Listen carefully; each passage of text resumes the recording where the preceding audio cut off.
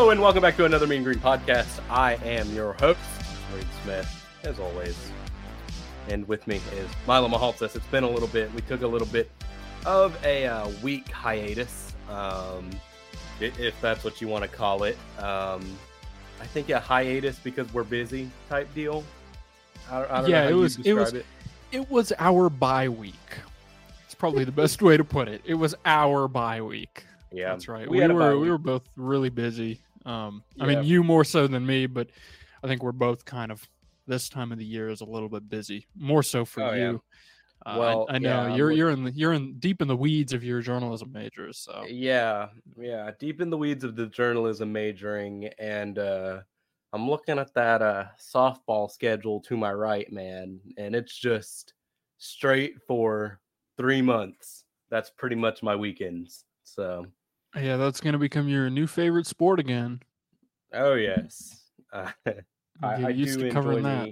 Yeah, welcome back to the grind moment. Football's so easy. It was Tuesdays and Saturdays, and then you do nothing the rest of the week, pretty much. And then now we've returned to softball season. They play series. They got 4 games. Starting tomorrow. It's Friday when we're recording, a little later than usual. But how's your week been, man? It's been good. Not really that busy, which is good. I mean, I had a few things that I was taking care of for work throughout the week, but that was fine. I think more so just looking forward to this weekend. Last weekend was good as well because I unfortunately was not able to provide a weekend update last week because we didn't do an epi. Yeah. So my weekend update was we went to last weekend update. We went to a concert, me and my girlfriend, on Friday, and Saturday we visited some vintage stores, thrift stores, and Burbank, and that was good. So who did y'all go see? Oh, it was just some smaller local band that she likes.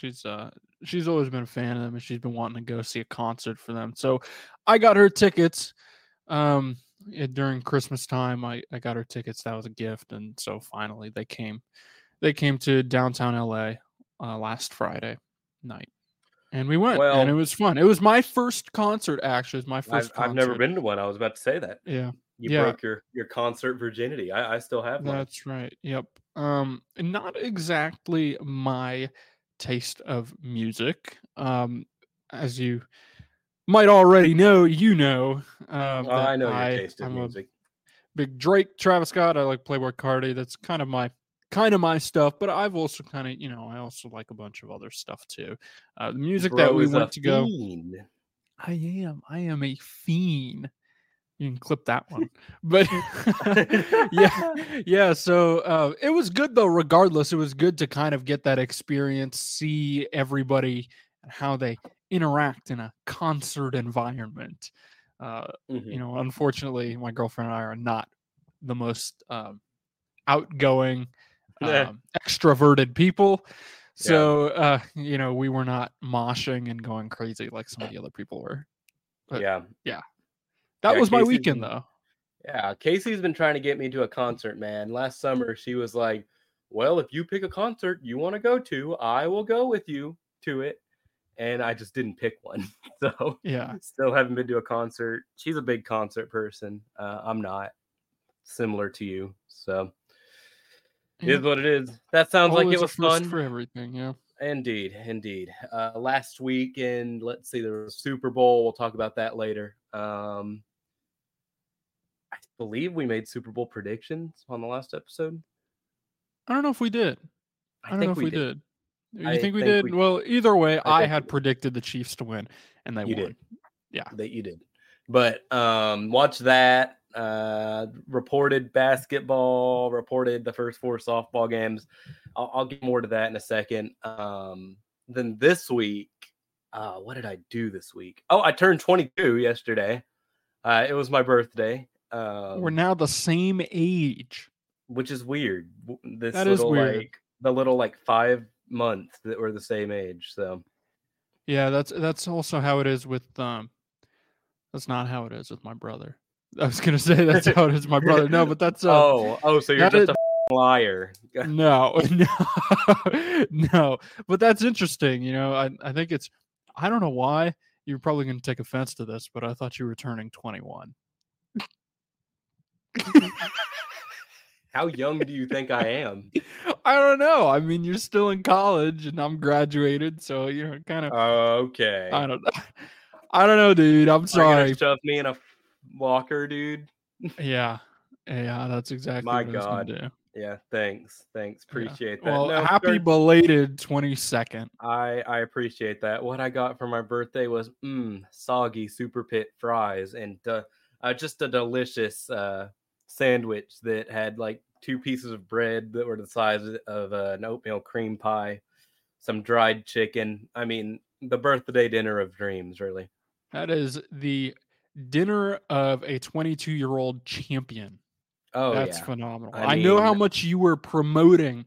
You were heavily promoting those soggy super pit fries. oh I was man, just, I I was was so ready. salivating at the mouth Dude, when you mentioned dude, those. I horked down like 2 and then I was done. Yeah, that's crazy. Yeah. Then you had to go ask Penny Hardaway some questions. Yeah, then I went to go ask Penny Hardaway some questions. He didn't want to be there at all. We'll get more basketball in a second. Man, we usually move on to don't read into it here, but I think it's only appropriate that we move on to UNT softball talk. I know, Milo, you don't follow softball. You don't. I don't. You don't. And so this will be my little section where I talk about softball. Sometimes it will be don't read into it. Sometimes it will be softball. Today it is softball because they did open with a 2-2 record at the Condrea Classic in Tucson, Arizona. Last weekend, it was a mixed bag. Rain was in the area. 2 games got canceled. They're supposed to play 6. They ended up playing 4. And you know, those 4 games told a very different story. They started the season out with a 7-0 victory over Utah Tech. And get this, ladies and gentlemen, Mackenzie Childers, the sophomore hard thrower from Arkansas, gets her first complete game shutout. And not just the first complete game shutout, her first complete game after a season in which she started hot last year and then kind of wavered there in midseason. She came up big again in the USA tournament in May. But she was a little bit up and down in her freshman season. You'd expect that from a freshman right-hander. But man, her first start of the season, it was almost, you don't want to say it, but it was almost Troutwine-esque in nature. 7 innings pitched. That looked a little Troutwine-y. It looked a little Hope Troutwine-y. Mackenzie dons the number 7, just like Troutwine. 7 innings pitched, 2 hits, 3 walks, 12 strikeouts, ladies and gentlemen. Woo! They could not see her pitches. Utah Tech had no answer for the Mean Green. They win the first one 7-0.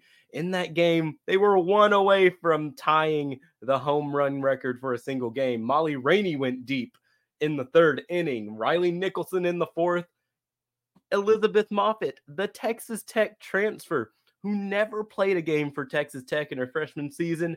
How's that for a college debut, ladies and gentlemen? 1 for 2 with a homer. That's something. Lexi Cobb singled to right field to bring in the former UTSA star, Kat Ibarra. Kat did the old switcheroo, entered the portal from UTSA and joined UNT. I mean, you can come comment on that, Milo, because everyone knows our thoughts on San Antonio. Oh, if you were Kat Ibarra, would you have gone from San Antonio to Denton? I would have as somebody who has gone to San Antonio to Denton. As someone who has gone from San Antonio to Denton, I would have skedaddled on down, or on up, I should say, rather, to North Texas. I would have definitely done that. Although Denton is not all, it's not all sunshine and rainbows, as a matter of fact. It's very rarely sunshine and rainbows in Denton, but it is still a positive move. Way to go. It is. Yeah. For future reference, since I feel like you're going to hear her name a lot this season, Milo, Kat Ibarra. She's a second baseman and shortstop. man, she was every bit of what they expected from her in weekend one for the team.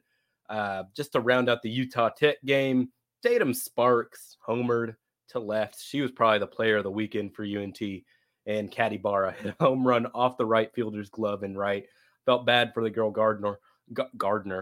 I don't know why I can't speak. Gardner in right field. She had the ball tracked at the warning track, right, Milo? And she has her glove up. She's about to catch it. It bounces off her glove and over the wall for the home run. So, to quote our friend John, "'Twas a bit fluky home run." "'Twas a bit fluky." "'Twas a bit fluky," but a home run is a home run at the end of the day. Then things went quite south for UNT in the nightcap of Friday night's games. Against Arizona, they lost 8-0 in 5 innings. Skylar Savage got the start. She does not make it out of the third inning. She goes 2.2 innings pitched, 5 hits, 6 runs, 5 earned runs, 4 walks, no strikeouts. Wagner came in to pitch the remainder of the game. Didn't give up any earned runs, but did give up 2 runs in general. Miranda Stoddard and Aisa Silva end up getting the shutout for the Arizona Wildcats. And Milo, would you like to know an insane stat about the Wildcats? Sure, why not? So in softball, there's the run rule. I'll explain that to you and listeners who may not know this. The run rule is 8. If it is 8-0 after 5 innings, then the game will be over after the 5th inning. Really? They just call it a game? Mm-hmm. And it's 12 runs after 12-run deficit after 3, I believe. But man, Arizona has yet to play a full game this season. Interesting. They have because their games keep ending? Yep. They have run ruled every single opponent they faced this season. That's crazy. It is. And UNT was a victim of that twice last weekend. We're going to go ahead and get the Arizona games out of the way here. They lost 8-0. First one, 2 hits. 3 errors on Friday night. So was not a great performance for the Mean Green. But if you look at Sunday's competition, it was not too bad. On Saturday night, Arizona ran it back. They decided that 1-run rule victory versus UNT was not enough. They got another one. 8-0 win over the Mean Green. Aisa Silva looked fantastic again. 4.1 innings pitched, a hit, no earned runs, 2 walks, 8 strikeouts. Brooke Mannon closed it out, pitching 2/3 of an inning, 1 strikeout, and completing the win over UNT. Mackenzie Childers got her second start of the weekend, and unlike her stellar start against Utah Tech, this one was a little bit rough for the hard-throwing sophomore righty. She goes 2.1 innings, 7 hits, 7 earned runs, 3 walks, 3 strikeouts. Wagner once again came on in relief and pitched 1 2/3 innings, 1 hit, 1 run, 1 earned run. So a pretty good outing for Wagner. She had a pretty good weekend out of the bullpen. Then the Mean Green would not need their ace again after that. Is Skylar Savage and the Mean Green bounced back against the Lipscomb on Sunday. Skylar pitched a 5-inning complete game. 2 hits, 2 runs, 2 earned runs, 4 walks, 4 strikeouts. The 2 earned runs were a home run in the second inning. From there, UNT's offense just kind of took precedent over the game. Man, Macy Ogle, the starter for Lipscomb, you got to feel for her. So Milo, she started the game. She got rocked in the second inning. She re-enters the game later because in softball you can re-enter once you go out. She re-enters and they hit her up some more. So she ends up with 8 runs, 6 of them being earned. The game ends up being 12-2 in favor of North Texas. They'd only need 5 innings to do it.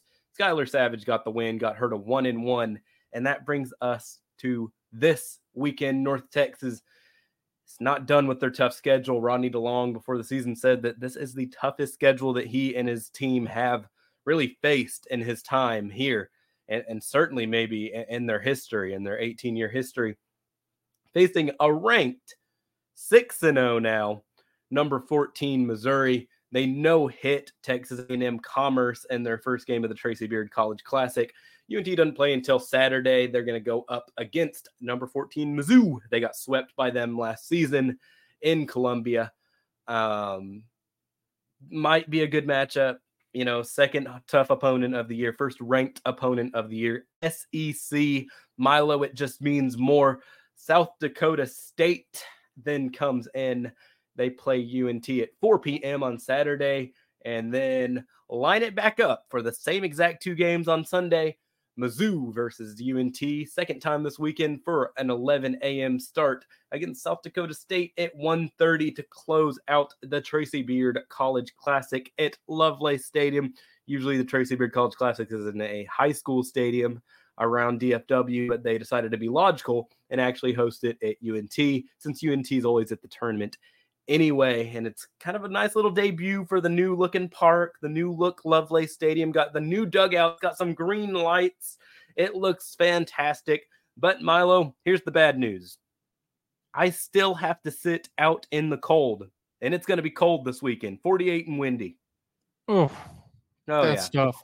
The classic Denton weather. I have a question. That is the classic Denton weather, but my question, wasn't this the thing that we joked about where we said where the softball game they hosted in a high school stadium? Didn't we joke about that and said they should host UNT football in a high school stadium or something like that? Yes, we did. We did. Yeah, so I think it was correlated to that. Maybe. Last year they didn't even host the Tracy Beard College Classic at a high school park. They hosted it at a complex, a nice complex, but it was like a like club sports.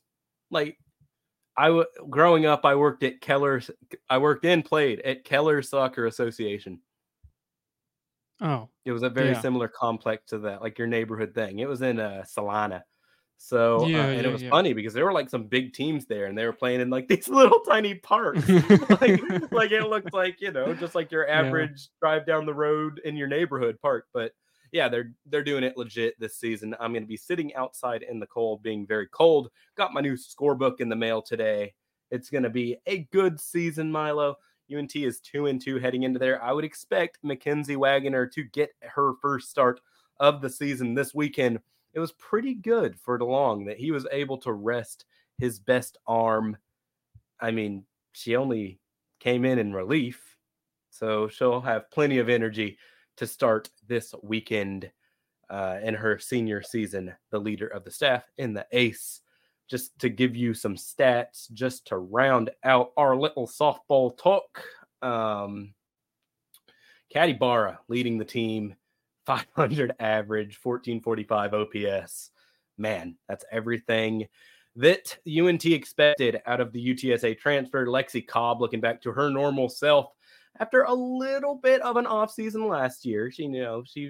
She's getting back on base, 45% last weekend. Kaylee Christensen doing her thing, 375 average, 944 OPS. Nicholson, 1250. And man, Tatum Sparks, 9 at-bats, 3 hits, 5 RBIs, 7 total bases. She was definitely the second best hitter for UNT last weekend behind Caddy Barra. Got some good production from Rainey. Expecting Sierra Simon and Kaylee Gamble to pick it up a little bit here back home. But you figure they're going to figure it out. I mean, this UNT softball team has always been defined by very hard schedules and some rough times to start the season, but they always figure it out down the road. They certainly did that last season. Took them a little longer than usual, but by April, May, they had that big sweep at FAU, which set them up for a potential regular season title, which, of course, they did not achieve, but they did make it to the tournament final for CUSA in their final CUSA game and, got beat by a call. And you can't really do anything about that. But Ronnie DeLong, I think, will have these girls playing. Got 3 solid pitchers in Childers, Savage, Wagner. Wagner, your ace. Childers, potentially your breakout star.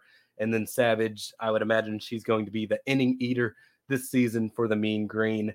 They Childers, Savage, and Wagner Childers heading into the weekend with a 5.25 ERA, Savage with a 6.39 ERA, and Wagner with a 1.91 ERA. They gave up a total is a group of 18 runs, 15 of them earned in 4 games last week. But that will end our softball talk today, Milo. You can come back. We can talk about what you can talk about now. Thank you. Let me go put my drinks away and stop kicking my feet up. Yeah. You were listening to me. I know you were. Yeah, I definitely was. But Thanks, a very well executed softball segment. The first of many here on Another Mean Green Oh, podcast. yes. It's going to be a fun year. Yeah. I got to release it. I don't talk to anybody about UNT softball. I got to release it somewhere. Yeah. All right. Let's get into women's basketball, or as we like to call it, the hardwood. The hardwood. All right. Milo, I don't know if you saw my tweet last night, but before I start this women's basketball talk, Jalen Mallard, junior forward for UNT women's basketball, they had the women's basketball team on the floor throwing T-shirts on a Thursday. She was throwing absolute piss missiles into the stands. She was looking like Josh Allen out here. She was looking like Josh Allen. I thought she was going to kill a kid. Like, she was throwing them so hard. I'm like, my God. Like, she was putting her entire whole body into it. Like, great throwing motion. I mean, I think if you're Coach Morris, you got to be looking at her. Coach Morris, you got to be looking at her, licking the chops, going, man, what an opportunity. Well, Miss Mallard, do you want to play some football? Well, we got a great football program here. We got a great football program. We got you to be a part of it. Yeah, we just lost a guy. His name was Chandler Rogers. I don't know if you saw him, but you could definitely fill the void. Yeah, no, she was throwing absolutely yonking it into the stands, and they've been absolutely yonking their opponents lately. 2 straight wins for the Mean Green after 2 straight losses. We've talked about it all season, Milo. We've said it a lot. They bounce back. That's what they do. Oh, yeah. They bounce back, and they do it in a big way, a big and efficient manner. Big and efficient is crazy. Yeah. That's crazy. Hey, they say it's not necessarily about the size. Oh, but my God. It's more so about the magnitude. It's more so about the motion. It's about the motion of the ocean. Motion and magnitude and the way that you can bounce back from these games. Yeah, for sure. Last night took an L, but tonight they bounced back. Yep. All right. 78-65 win over SMU, 67-57 win over Florida Atlantic University. And Milo, they're doing something that UNT men's basketball could not. They're 10-0 at the Super Pit. They've protected their house. Very nice. You love to see that. Very impressive. Very impressive. Yep. Yep. They've been fantastic. And I'm just pulling up I should have done this before the show. But I forgot to pull up the AAC standings. So you get to listen to me kind of like ramble and save space. All right, yeah, they lead the American Athletic Conference with 9-3 record, 19-5 overall, 79.2% winning percentage, 10-0 at home, 7-5 on the road. And Milo, it's looking like they are going to bring that number 1 seed to Dickies Arena. The Dickies Arena. And that Rice game, the second to last game before the season ends, that's going to be a huge one, Milo. Rice is right under them at 9-4 in the American Athletic Conference. So if Burton can keep his players playing for the remainder of the season, which is 6 games, then they are looking at the number 1 seed. We'll have some clinching scenarios for you in the next 2 weeks as they edge toward the end of their regular season. No matter what seed they are, they will be a force to reckon with in the American Athletic Conference Championships. Man. Yeah. Women's basketball, man. I think they got it. They've been chugging along all season. I don't see them slowing down. And even if they do slow down, like you said, there's still going to be a force in the tournament. The beauty of this is that, they could drop a couple games. They could afford to lose a couple games. Let's say they go 3-3 in their final 6. They still head into the tournament in a solid position. And then on top of that, you can just kind of bank on them, going pretty far in the tournament just because naturally the makeup of this team and how deep it is. You need your depth in postseason matchups. And I think they're gonna definitely rely on that for sure. And man, their forward duo of Desiree Colonel Bab told me how to say this, Desiree Colonel and Tamisha Lampkin Colonel. I always say Colonel because I'm trying to be over accented. It's because I'm a Filipino named Reed Smith. I'm jealous. I'm jealous of these people that actually have cool names. You want to be named Desiree? I would be named Desiree before. That's at least more than, that's what, 3 syllables? Yeah. It might just be better than Reed Smith. I have 1 syllable in the most common last name. You do have a firm named after you, Reed Smith LLC. I do have Reed Smith LLC. I do. I don't know if we're allowed to say that on the podcast. We might have to bleep it out. I mean, they are a law firm, so I don't want to be sued. But no, back on topic. Yeah, the stalwarts of the team have been Tamisha Lampkin and Desiree Colonel. 15.6 points per game for Desiree and 15.5 for Tamisha. They are tight, very, very close, and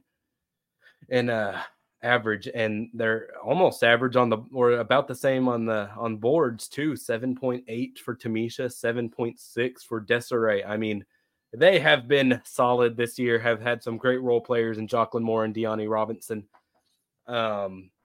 There's not much else we can say other than women's basketball. The switch, we say this every week, but the switch from Mitchell to Burton has been Jared Mosley must be sitting back in his chair going, oh man, I made a good hire. I just secured my job for the next 10 years.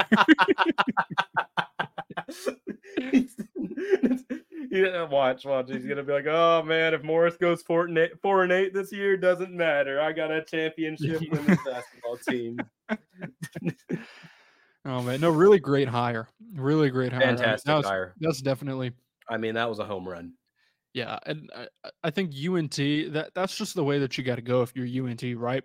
Poach the highest level talent that you can find at the lower level, like below you. And they did exactly that. They took a chance on this guy and definitely paid off. So really can you remind me, before Texas A&M Commerce played in Division I in the Southland Conference, can you remind me where they played before?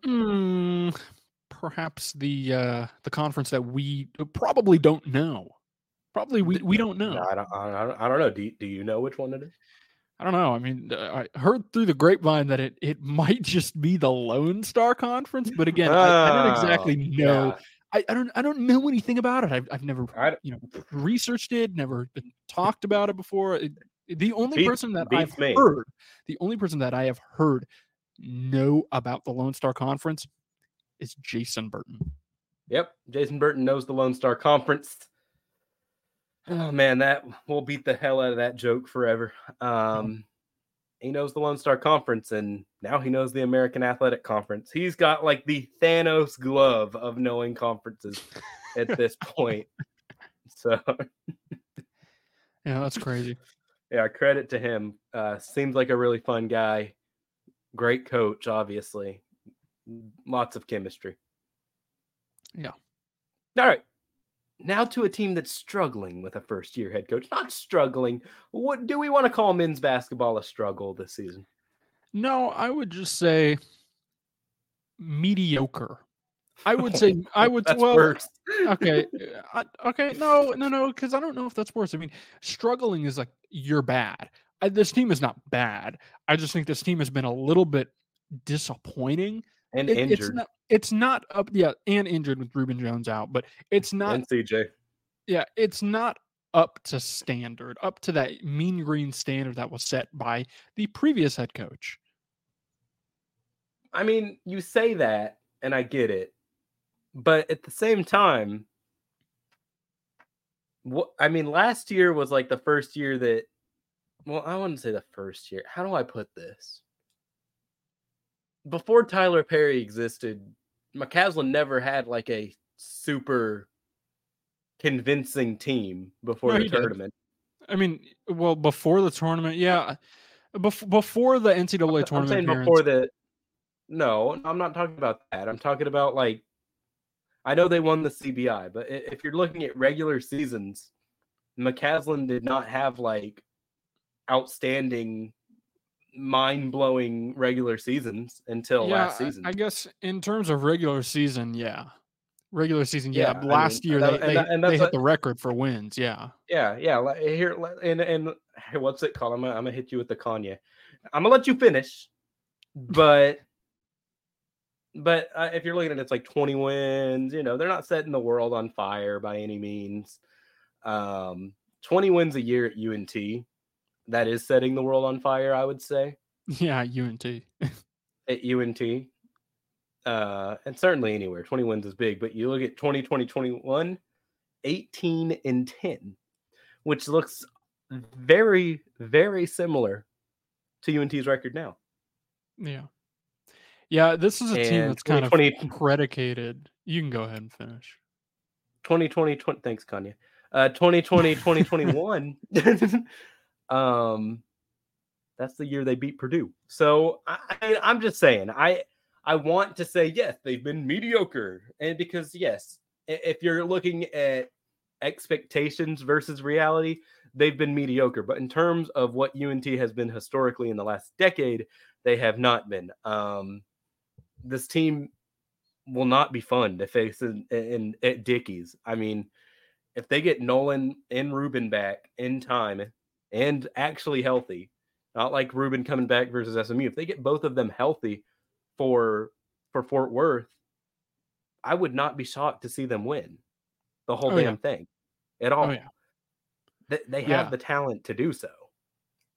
Yeah, they definitely do. And we've seen them, a telltale sign of that is the fact that every game that they've played in, FAU, Memphis, and then I'm sure there's another one that I'm forgetting, but they've been neck and neck with them. Yeah. Oh, it was what was it, UAB, I think? UAB as well.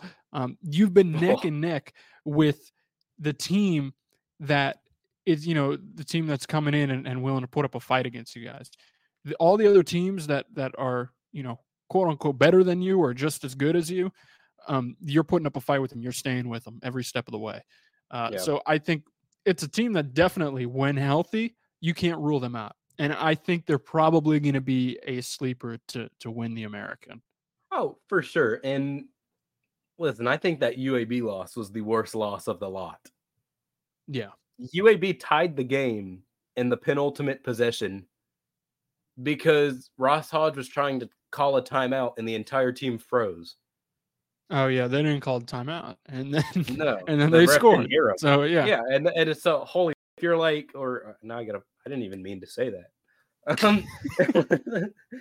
But now you're like, if you're the big man who scored that point, I don't know why his name is escaping me right now.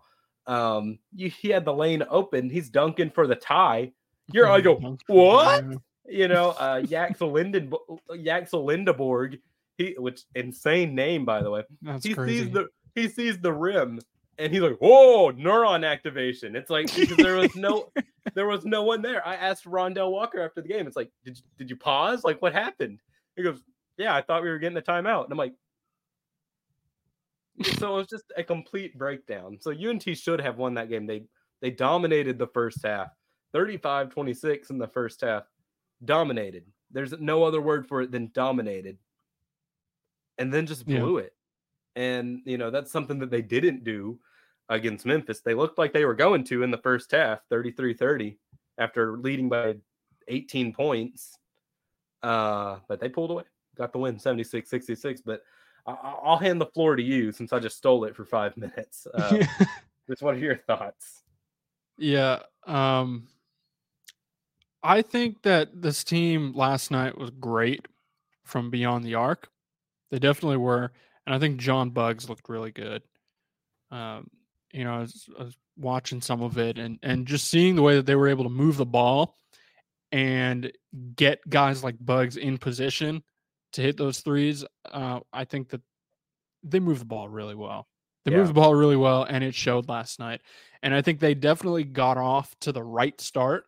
They got off to, I think it was, 15-3, something like that. It was, something, 15-3. And you get off to that start, and you don't take your foot off the gas. I mean, they kind of did because Memphis got back in it a little bit, but they were able to hold on and come away with the win. And I think all night the expectation was that once you go up 15-3, you're probably going to win this game as long as you keep your foot on the gas. And they did. Yeah. They did. So I think it's good. I think it was a good win. Great win too. I think this was what, the American Showcase or something like that. So to be able to come away with a win on a game that is being spotlighted, it's a primetime game. This was on ESPN, right? Not ESPN Plus. I remember it was correctly. On ESPN. Yeah, and to come away with a win on ESPN, on big time television. That's good. That's good for UNT. And I think basketball is definitely beating the allegations that they can't win in prime time. Aside from that FAU loss. But I think it just a good win overall. I think the environment was also really good. Pretty good environment. Yeah, pretty good environment for a Thursday night game. And Memphis, unfortunately, they have not seen as much success as they would have liked to, as much as they boasted about potentially seeing. They have not lived up to expectations. So if Memphis had come into last night's game being a top 25 team like they said they were going to be, then we probably would have seen an even better atmosphere and environment at the Super Pit. For sure. But, I mean, still good stuff. Good stuff overall for UNT. I would bet that half that crowd didn't know who Penny Hardaway was. Probably not. All right. Down the stretch, UNT and their final 6 games, final 3 weeks of the season. Kind of hard to believe it's gone this quick. UAB on Sunday. And then, Milo, we get into some trap games. And I'm not talking Fetty Wap. UTSA, February 24th, at the Pit, trap game. Tulane in New Orleans, trap game. East Carolina at home, trap game. FAU at the Pit, trap game. No, that's just hard game. And then Rice to end the season, huge trap game.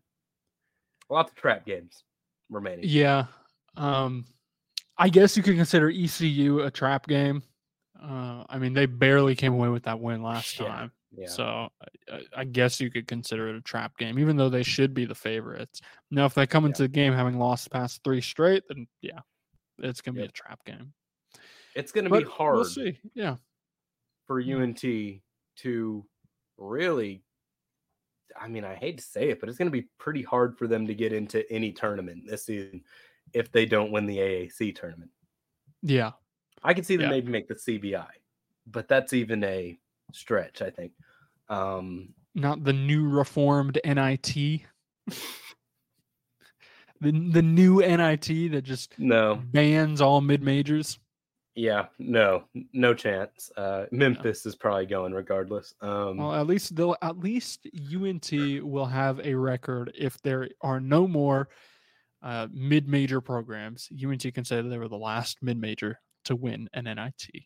That's absolutely true. But I mean, just going down this list, UNT's best win right now is probably SMU. Yeah. UNI. UNI ended up not being too good anyway. Yeah.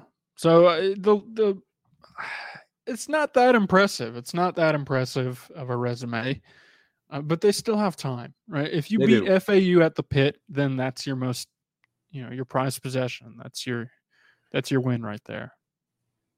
That is absolutely true, Milo. Any final thoughts here on men's basketball? I don't know. I really like what you said earlier. Kind of, resonated with me. Where you said this is a team that's, they've never really had a stellar regular season. And so as I watch this team play, and I continuously come on here and say that they've been disappointing in the regular season, they've been mediocre. At the end of the day, I think if you're a Mean Green fan, you just have to remember that this is a program that is predicated on postseason success. Yep. So in the regular season, you might be mediocre. You might finish with 11, 12 losses, maybe. At the end of the day, all that really matters is if you come away with a postseason win, in which this program has clearly shown that they can win in the postseason. So yes, they have. Yeah. So watch the remaining 6 games of the season through gritted teeth. Hope that they can come away with as many wins as possible. But just know that as soon as the regular season comes to an end, it's a totally different ball game for them. It is. And it always kind of has been, at least in this modern era of UNT basketball. But that will wrap up our UNT men's basketball talk. We'll have more with results from this weekend's game against UAB at Bartow Arena, the most attended arena in the American Athletic Conference. So it's going to be electric there. It's an electric show there. It's going to be a good one. UNT has beat UAB at Bartow in their last 4 games. So going to be an interesting one for sure, because the Blazers know that. Oh, yeah. And would love to change it. Yeah. Let's talk about the Super Bowl. We're a little late, but... We're a little late. Late. Why not? Sunday was the Super Bowl.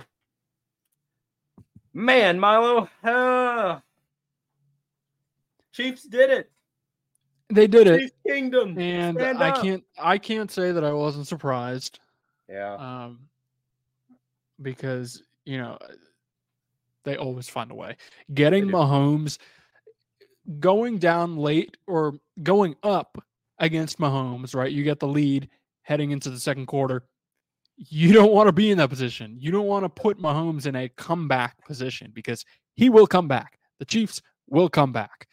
We saw it time and time again, and that's just what they do. That's what they do. So I called it. I actually, before the Super Bowl even started, I said, look, 49ers are probably going to go up early. They're going to carry a lead into halftime. Everybody's going to be like, man, it looks like the Niners are going to win. The Chiefs aren't looking too good. They're getting clamped. And then second half comes out. It's a totally different Chiefs team. That's just what happens. And it's the same thing that we saw with Brady. We saw that. I don't want to make the comparisons, but we did see that with Brady multiple times throughout his career with the Patriots. And I know there were people that were referencing it during the Super Bowl, but Brady against the Falcons, dude. I mean, he went down 28-3. I know that this is obviously not the same level of a comeback, nowhere near. But I'm just throwing an example that, Brady multiple times throughout his career did not shy away from coming back in the Super Bowl. Mahomes and the Chiefs, they're the same way. They're the same way in a sense where they don't shy away from a comeback at all. You cannot rule them out until it's over. No, I mean, I think both quarterbacks in the game were stellar. I mean, one was just Patrick Mahomes at the end. And one was better in the clutch. And the other one was Brock Purdy. But no, Brock Purdy and Patrick Mahomes both had really good games.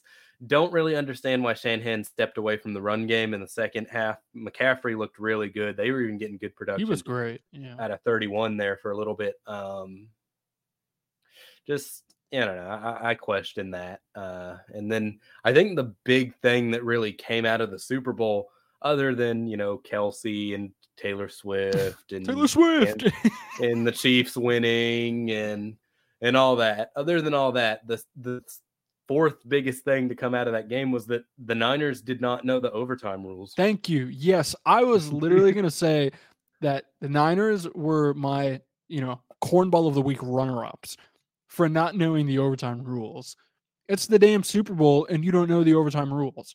There were guys literally saying, I don't remember who it was. I don't remember if it was Kittle or not. But they say, that, oh, yeah, I didn't know the rules until the ref was literally explaining them, until the rules were displayed on the video board. Like, really? Yeah, I believe it was Kyle Juszczyk that was saying that. That is ridiculous. And the Chiefs said they had a guy, like I was listening to In the Heights, Travis and Jason Kelsey's podcast. They were saying that they have a guy that tells them this thing, like all the rules, like months in advance. So they never don't know a rule or are not prepared for anything. Niners were woefully unprepared. And they wanted the ball. They wanted the ball because of that, because they didn't know the rules. And I saw a mic'd up clip. I would think it was Mahomes. It was Mahomes. He's going around telling the Chiefs, they're like, they want the ball. They want the ball. And it's like, dude, they were shocked. Kansas City was shocked that, the Niners won the coin toss, and they wanted the ball because they didn't understand the overtime rules. And so the Chiefs were confused. They're like, why do you guys want the ball? If you win the coin toss in the new overtime rules, you don't want the ball. You want to play defense for that first possession. But I don't know. I think it's a prime example of not necessarily knowing the rules, and then on top of that, you didn't capitalize, right? They had settled for a field goal there, and that ultimately was their demise, because you're not stopping Mahomes and the Chiefs pretty much in overtime. So I saw this tweet. It said, "Man, Kyle Shanahan has gone through a lot, but oh my God, the worst thing he's had to go through." The worst thing he's had to go through was losing to Mecole Hardman. Mecole Hardman, the former Jet. He becomes the first New York Jet to win. Wasn't he like the first? I think he was the first Jets player to be traded, or not to be traded, to be cut. I don't remember if he was cut or traded, but I think he was cut. Yeah. He becomes the first Jet to be cut and then signed and then win the Super Bowl and then score the Super Bowl winning touchdown. I think the funniest thing is that Bro couldn't even believe he scored. No, he literally did not know. And that was so funny. He scored the touchdown. I was like, yeah. Mahomes is over there like, we won. And he's like, oh, we won. Yeah, I don't. And then they interviewed him. They did the interview with him on the podium when they presented the Lombardi, and they gave him like the shortest interview ever. Like they asked him like one question. Like, this is a guy that scored the Super Bowl winning touchdown, and you don't care. You're interviewing Travis Kelce over him. You're sticking the mic in Kelce's face, asking him to sing "Viva Las Vegas." Dude, yeah, man, Jim Nantz I love Jim Nantz, but on the podium, dude, he was, what do you have to say, Travis? Do they have to fight for their right? Yeah, he literally egged him on. He cued him in for that one, and that was kind of cringy. I know Taylor Swift was out there getting the ick, but also one last thing I want to talk about. Can we talk about Tony Romo ruining Jim Nantz's call? Because that dude, if you're a broadcaster, I think one of the earliest things that you're taught is to let the crowd tell the story. Yes. Let the atmosphere explain what's going on. Precisely. And Jim Nantz, he sold that call perfectly, and he was just gonna kick back, relax, and let the crowd take it away. The crowd was roaring, and Tony Romo says, "Oh, now's my chance. I have to glaze Andy Reid. It's the Andy Reid special. It's the Andy Reid special. And Patrick Mahomes and Andy Reid and the Chiefs do it again." Like, dude, really? You couldn't wait? You couldn't wait just 2 minutes until they show the replay to analyze it, to break it down? That's the Tony special. I think that just pissed me off. I like Tony Romo. I like Tony Romo. I'm a Tony Romo apologist. But, yeah, you can't be doing that. No. I know Romo was very good in the very beginning of his broadcast career. He used to call every single play before it actually happened. And that was largely because he played with everyone that was still in the league at the time. But I feel like now he's not very good. He's not nearly as good as what he used to be. Now I feel like he just kisses up to Mahomes and the Chiefs and I just wonder how Tom Brady will be next season in the booth. Yeah, I don't know. Yeah, man, I can't lie. When I was a quarterback, I wouldn't have thrown that ball. Yeah, I don't know. Brady calls it as it is, though. I think that's true. That's a little bit different. Brady is more upfront and honest. I'll take Brady over Olsen any day. Yeah. Another thing about Romo, one more thing. I saw a lot of, I think it was Stephen A. It was Stephen A. talking about it. I don't remember if it was a clip from this year or maybe previous years. It probably was from this year. But Stephen A is talking about how he doesn't want to hear Tony Romo talking about guys not being able to get it done in the Super Bowl when Romo, you yourself, you were a guy that was not able to get it done. I don't agree with that. You got no rings, bro. I don't agree with that. Tony Romo should have a ring. If he would have done the Matthew Stafford and requested a trade and went to a team like the Rams to where he could be surrounded by people that helped him win, then Tony Romo would have a title. Tony Romo was a great quarterback. You know, Tony Romo deserves a title. He was one of the best quarterbacks in his era. Yeah, but you can say that about so many other quarterbacks. You could, but Matthew Stafford is the only one that he said, I really want a freaking Super Bowl. I got to get out of Detroit. Yeah. Yeah. And I mean, I don't blame him, but I don't know. You cannot have S in Detroit. Yeah. Yeah. I don't know. Romo, not exactly. He did not put on a clinic, dude. He was all year long. And so to find out that he's going to be calling the Super Bowl with Nance, that was just a recipe for disaster. With Mahomes in it as well. But I mean, I don't know. I guess water under the bridge at this point. He ruined a Super Bowl winning call. Bridge. Yeah, true. We have a friend. Never mind. I can't mention that on the podcast. But what I can do is check that timing. It's 5:31 p.m. here, 3:31 there. But there's always one time that we always look forward to. Time for your take, Milo. Better check that timing. It's time for Milo's take. It's time for my take. And on the topic of journalists and broadcasters, this is a perfect time to mention my take, which is nepotism in the sports media world should not be allowed. Should not be allowed, and it is almost becoming an epidemic in the sports media field to hire a broadcaster's son or daughter or someone who has ties to someone that's been established in the industry. There's a lot of nepotism, and it's been this way for years. For years. I mean, you can tie it back. By far, one that sticks out to me is Kenny Albert, tying back to Marv Albert. But that's true. And we all know Marv Albert, but so the nepotism, allegedly.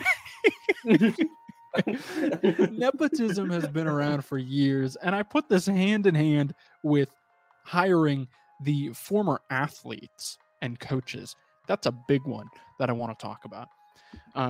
Just because someone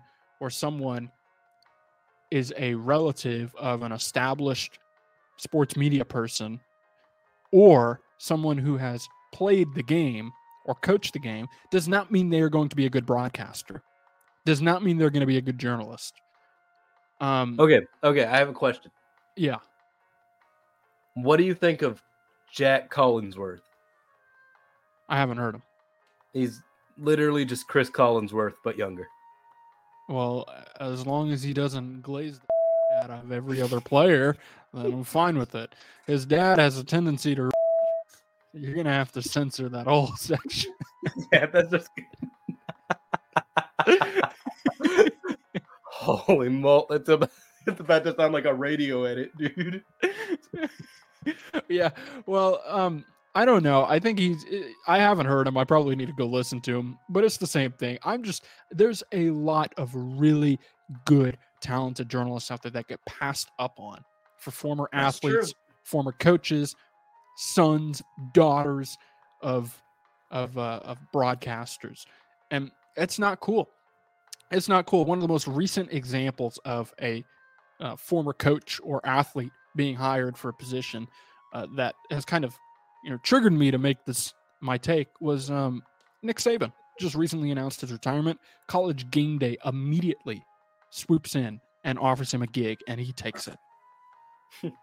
Nick Saban, the guy who hated talking to the media for years and was very stale, very upfront. It's the equivalent of offering Belichick a job on air. I'm not gonna answer it, so quit asking. Yeah. Would you really, seriously, offer him that job if he wasn't Nick Saban, Saban? the winningest coach in college football.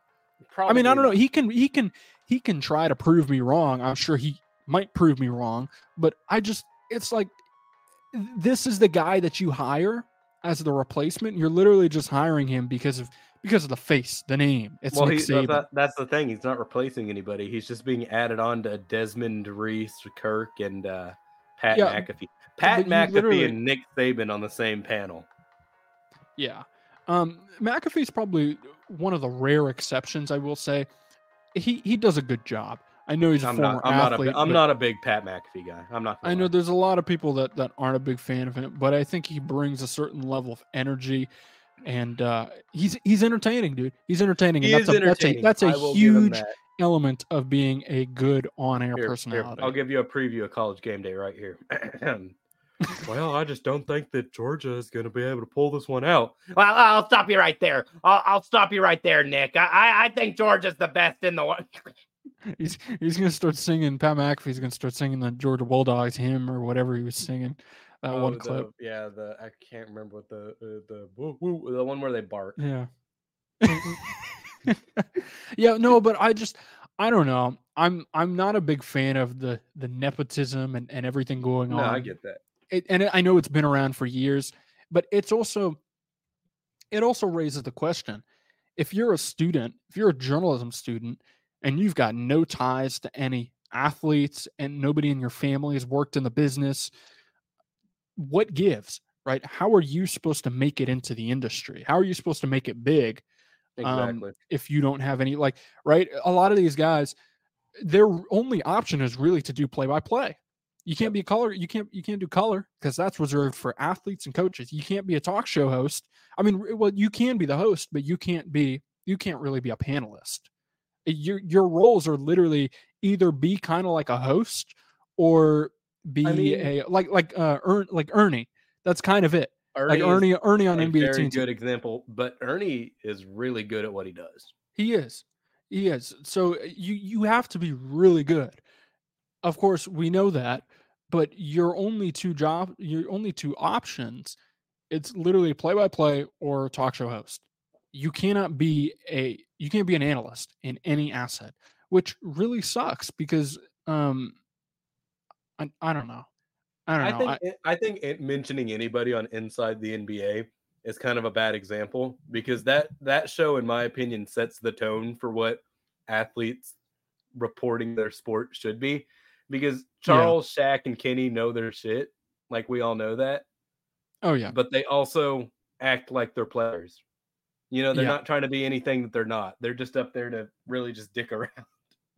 Yeah, and I think the NHL has tried to replicate that with their NHL and TNT.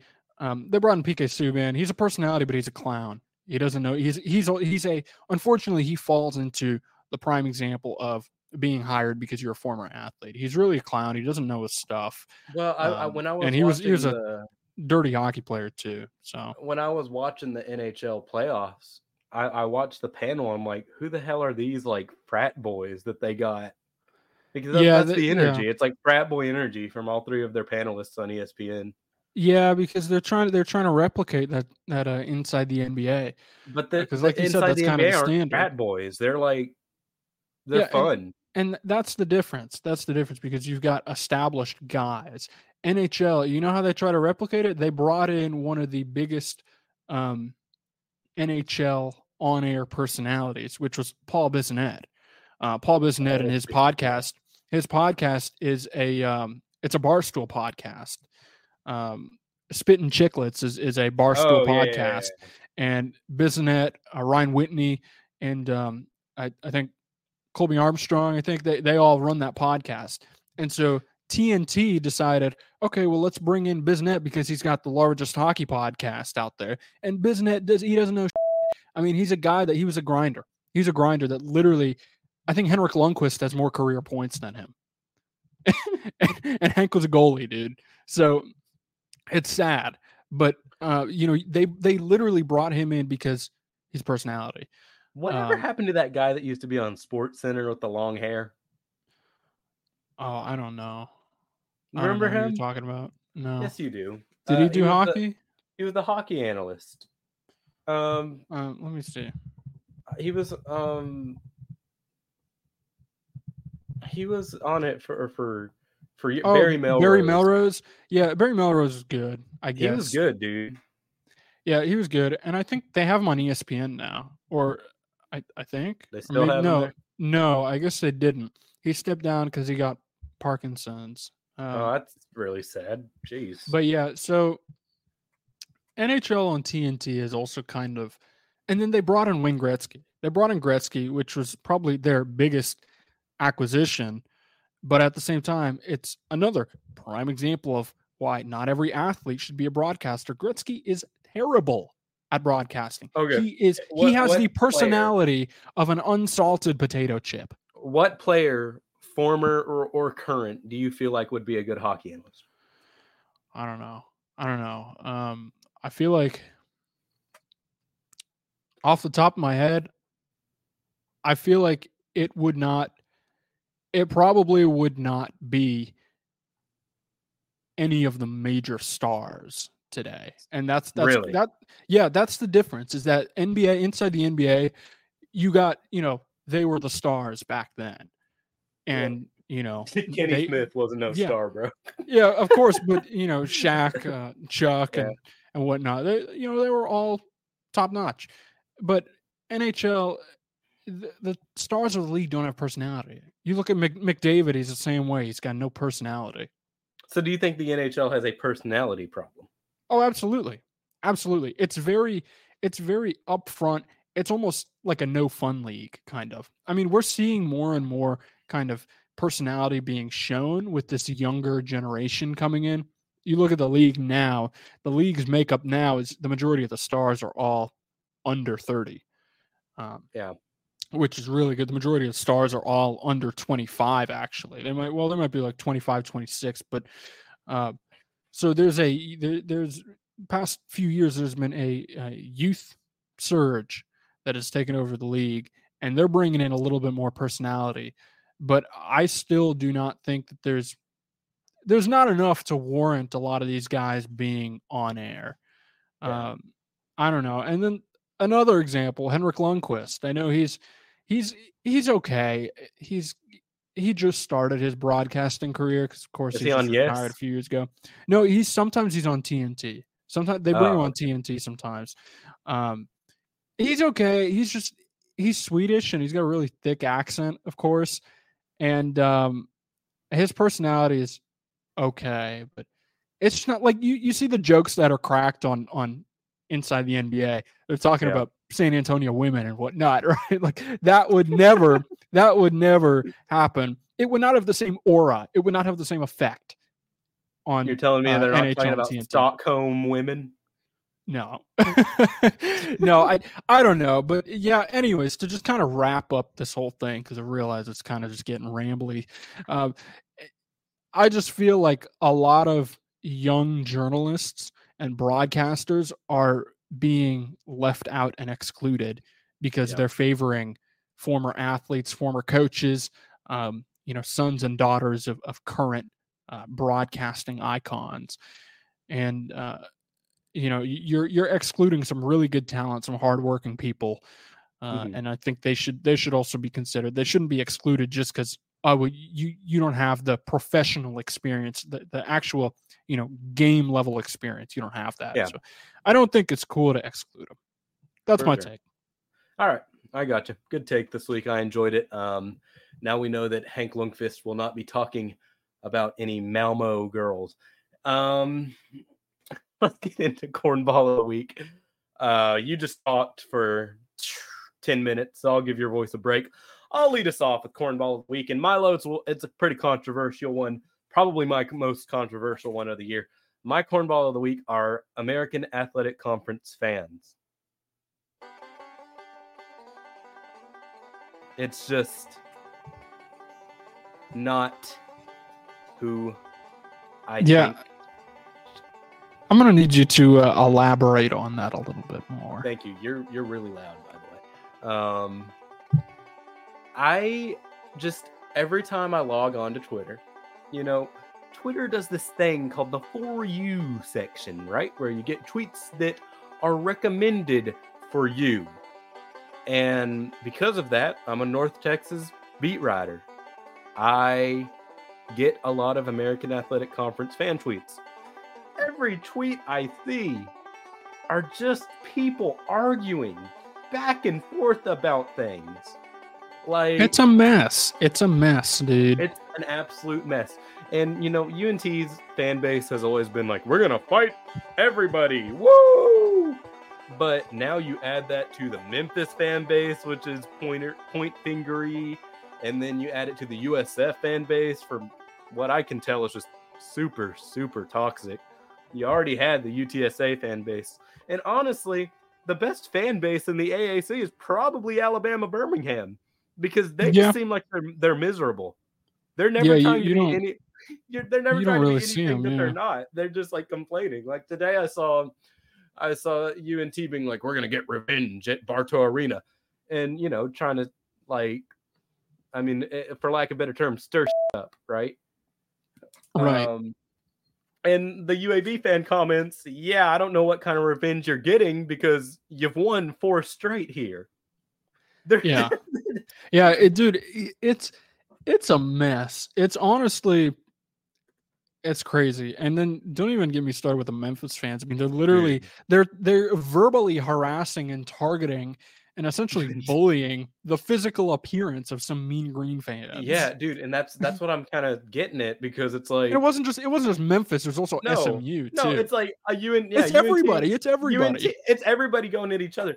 UNT fans will be like, "Yeah, screw Memphis and screw Daddy's money, SMU. We're UNT fans, didn't? Yeah." And then some SMU fan will be like, "I freaking hate your family. I hope you die, you." It's like, it's like, oh my God, calm down, buddy. It's crazy. It's honestly crazy. Like, I mean, it's great that, you know, people care about it though, right? It shows that there's a level of care to it, and it's not just, yeah, my university has a sports team. You and I had some controversial takes on Group of 5 sports. Yeah. We have. Yeah. But I will say, I get that a lot of these people went to these schools and it is their life. It's just straight up their life. I get it. I am understanding of that. That if you are this dedicated to a sports fan and it's a Group of 5 team, honestly, respect to you, because it could not be me. If they're that committed to that, that's very good for them, and I'm happy for them. Which, and this goes for anyone, P5, G5. Don't, like, if somebody says, like, listen, how do I put this? I think everybody knows what team I'm a fan of. Yeah. In college. I think everybody pretty much knows. I don't really hide it that much. I do, but I don't. It's like unspoken riz. But if a specific red fan base says something about the team I like, I'm not going to be like, well, you SOB from the north, I will kick your ass. And I think you're ugly and you have no girlfriend. Like, I'm not gonna do that. Like, listen, like, I can use this one. I'm a huge Rangers fan. That's my favorite team across any sport. That is my favorite team. Yep. If an Astros fan says, "Oh man, screw the Rangers, Marcus Semien sucks," like, whatever, that's fine. I'm not going to be like, "Now listen here, you Astros fan, I'm going to go to your house and I'm going to kill you." Like, yeah, that's way too far. But yeah, American Athletic Conference fans, everyone, I'm not saying UNT is innocent in all this. Pretty much every fan base, other than UAB for the most part, is the most toxic fan bases I have ever seen in my reporting. Because most CSA programs, they're just like, "Oh my God, we're in CUSA." Yeah, that's all they care about. It's clear here that, like, they don't care about what the level of competition is. They just care about who their competition is. Yeah. And I mean, that's good. It's definitely good to see, right? And it's also good to see that they're not ragging on each other either. They're not saying, "Oh, you guys are you're in a trash conference, we're better than you." Like, you don't see that anymore. And it's really good to see that. It's good to see that these American teams like UNT, FAU, they now think that they think that they've made it essentially. They're like, yeah, we're now in a legit conference, and we have our voice matters a little bit. Our voice carries some of an impact. Yeah, for sure. And that is one good thing. But my little PSA to fans of the American, this goes for you too, UNT fans. Don't think that you're innocent in this. Lighten up. Calm down. What is it that Mr. Non-Pfizer said? Mr. Aaron Rodgers? Relax. RELAX. Relax. They could take some notes from Mr. Non-Pfizer. Mr. Anti-Pfizer. Mr. No Derna. Yeah. No Derna. All right, man. Who's your cornball? Jimmy G? Oh. Or Jimmy PED? Jimmy PED is crazy. That's probably the best way to put it. Jimmy Garoppolo is being suspended 2 games for violating the NFL's performance-enhancing substances policy. That came out 6 hours ago from Schefter. He further went on to say that the policy violation is related to him using a prescribed medication without having a valid therapeutic use exemption, blah, blah, blah, blah, blah. Yeah, so anyways, Jimmy G took PEDs. He took PEDs, and what's even crazier is that he still got benched. He got benched for Aiden O'Connell.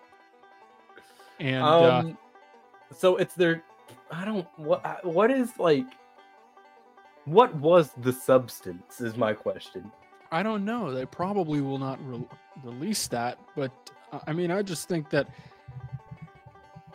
I'm gonna let's see if we can find it. Only suspended 2 games, but the Raiders are gonna cut him anyways. They said. Imagine he drunk a Celsius. Yeah, no, he is. Is that considered a PED? In NCAA it is. I don't know about NFL. That's wild. But Jimmy G is going to be cut. Now, he is probably not going to be cut solely because of the PEDs, but I think this is the final nail in the coffin for him. And it's kind of sad because this is a guy that, he came into the league under Brady, and he was good. He was very good. His first, he looked like he was going to be good. Years, whatever. He was a key part in that 49ers team that made it to the Super Bowl a couple of years ago. Milo, do you want to know who his best comparison is right now? Right now, who is it? Brock Osweiler. Yeah. Ugh. That's sad. When you lose to Aiden O'Connell, you might consider taking PED. Yeah. I think so. The question is, did he take the PEDs before or after he got benched? because if it was before, that's tough. Go have fun in the. You know what, man? There's good news for Jimmy G, though. There's good news. Yeah. Boy, do I have the competition for him. Yeah. The PED Olympics, man. There you go. The PED Olympics. What's it called? The play smart or whatever. Oh, what is it called? The enhancement game. The enhanced games. That's right. The enhanced games. Jimmy G with the first overall selection in the 2024 enhanced games entry draft. The performance boosters are proud to select Jimmy Garoppolo from the Las Vegas Raiders. They're gonna have you can come up with a fancy team name that'll draft them. They're gonna have a football throwing competition like you used to have at field day, and he just throws that. And now we'll have general manager Lance Armstrong up to make the pick. With the first pick in the enhancement games, the New England Enhancers select Jimmy Garoppolo, QB. So Jimmy G has landed himself a one-way ticket to the PED League, the enhanced games. Best of luck to him as he lost the starting job. The downfall of Jimmy G needs to be studied. It will be heavily studied if it was found out that he took the PEDs before losing the starting job, because maybe all the PED drug makers, they might turn around and say, well, we didn't put enough into this. We need to ramp it up. If this guy couldn't beat Aiden O'Connell out for the starting job. Whoever gave him those PEDs, he's going, what the hell, man? Yeah, his plug is weak, dude. He needs to talk to Barry Bonds' guy immediately. Yeah, so if he used them after he lost the starting job, that might still just be pretty damn sad, because it took Aiden O'Connell. You're using PEDs because Aiden O'Connell stole your starting job. I mean, it's just sad. It's a tough scenario. But Jimmy G, this was a late pick. This was a very late pick for Cornball of the Week for me this week. I was sitting there wondering, it's the day of the podcast, who am I going to pick? And then there it is on my Twitter from Schefter. Jimmy G. It's like, Jimmy G. It came right in my lap. He came. You just sounded like the Hornets broadcast. Jordan Clarkson nearly just came right in my lap. Jimmy G just came in my lap. Yeah. Oh, man. So whatever the future holds for Jimmy Garoppolo, best of luck, because you're going to need it. Yeah. It might just be the enhanced games. Best of luck, Jimmy G. I mean, he's a good-looking guy. That's all he's got going for him, though. People will like him regardless, I think. Yeah. He's not good-looking enough to get the starting job. So that'll wrap it up for my Cornball of the Week, though. Yeah. There you go, Jimmy G. All right, man. Let's wrap this up. It's a long episode.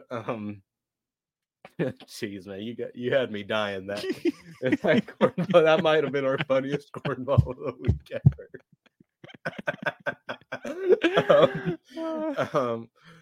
What are you doing this weekend, dude? I don't know yet. We contemplated going to Big Bear. It's very snowy there. But we found out today that the snow is melting. And at this time of the year, we don't want to go if there's no snow. So I think our bear, though. I do, but actually the bears aren't even out now. They're still hibernating, right? Oh, damn.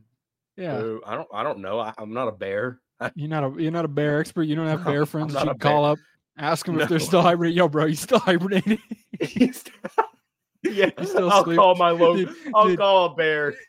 You know they say my girl just slept for like 12 hours, whatever. Well, the bears are the only exception. But yeah, she was asleep for 2 months. A black bear texts you. He's like, "Hey man, sorry, I just got back. I've been sleeping for like 4 months." You got to believe it at that point, because they're bears. Yeah, anyways, so we don't know if there are any bears at Big Bear right now, but we know for a fact that we will not be going this weekend. So that was my what could have been weekend plans. I don't really have any else at the moment aside from watching my New York Rangers play on Sunday. They're going to be playing outdoors at Jet Life Stadium. That's kind of sick. What? I didn't know that. Yeah, they're playing outdoors against the New York Islanders, so should probably be a sell nice. That joint out. Oh yeah, they will. An outdoor game between two New York teams in New Jersey. Nothing like it. Being from Fort Worth and all, I think I'm gonna buy the Islanders and then not be able to come up with the money and sink the organization for years. There you go. That's a good plan. Yeah. I don't think that's ever happened before. Anyway, no. That's fun. Yeah, the outdoor hockey games are always so cool. To my left right now, they're doing lineups for my girlfriend's hockey game. Oh, there She's starting. She's starting against Nichols. So not playing outdoors, though, unfortunately. No, yeah. They don't have a convertible stadium, unfortunately. That'd be cool if they could take the top off that joint. Woo, Yeah. Casey. Yeah, she just got announced in the starting lineups. But anyway, no, I'm doing softball all weekend. That's all my plans. Watching the Daytona 500 on Sunday because I am a redneck. That is a little known fact. Look at him turn left. No, it's more intricate than that. I'm a big NASCAR guy, big fan of NASCAR. So I will have a grand time watching that Daytona 500. Hell yeah, brother. Other than that, lots of softball. Stay tuned to Mean Green 24/7 for all of your softball needs because I am the best source of softball at UNT, and I don't think many people would argue that. Anyway, that'll do it for me and Milo. Let me lastly say that for those who didn't like this episode, that's tough because it was a fun episode. That's what we like about doing another Mean Green podcast is we don't really have to conform to what other podcasts like to do. We're not going to sit here and talk about analytics for 2 hours and be boring. Snooze fest podcast. That's why we're another Mean Green podcast because we're your alternative option. Where you can enjoy stories about bears with texting you. Anyway, if you love this podcast, then you'll love being a Mean Green 24/7 VIP. That's where we get serious. Is a VIP. You get unlimited access to stories written by yours truly at a very affordable price every month.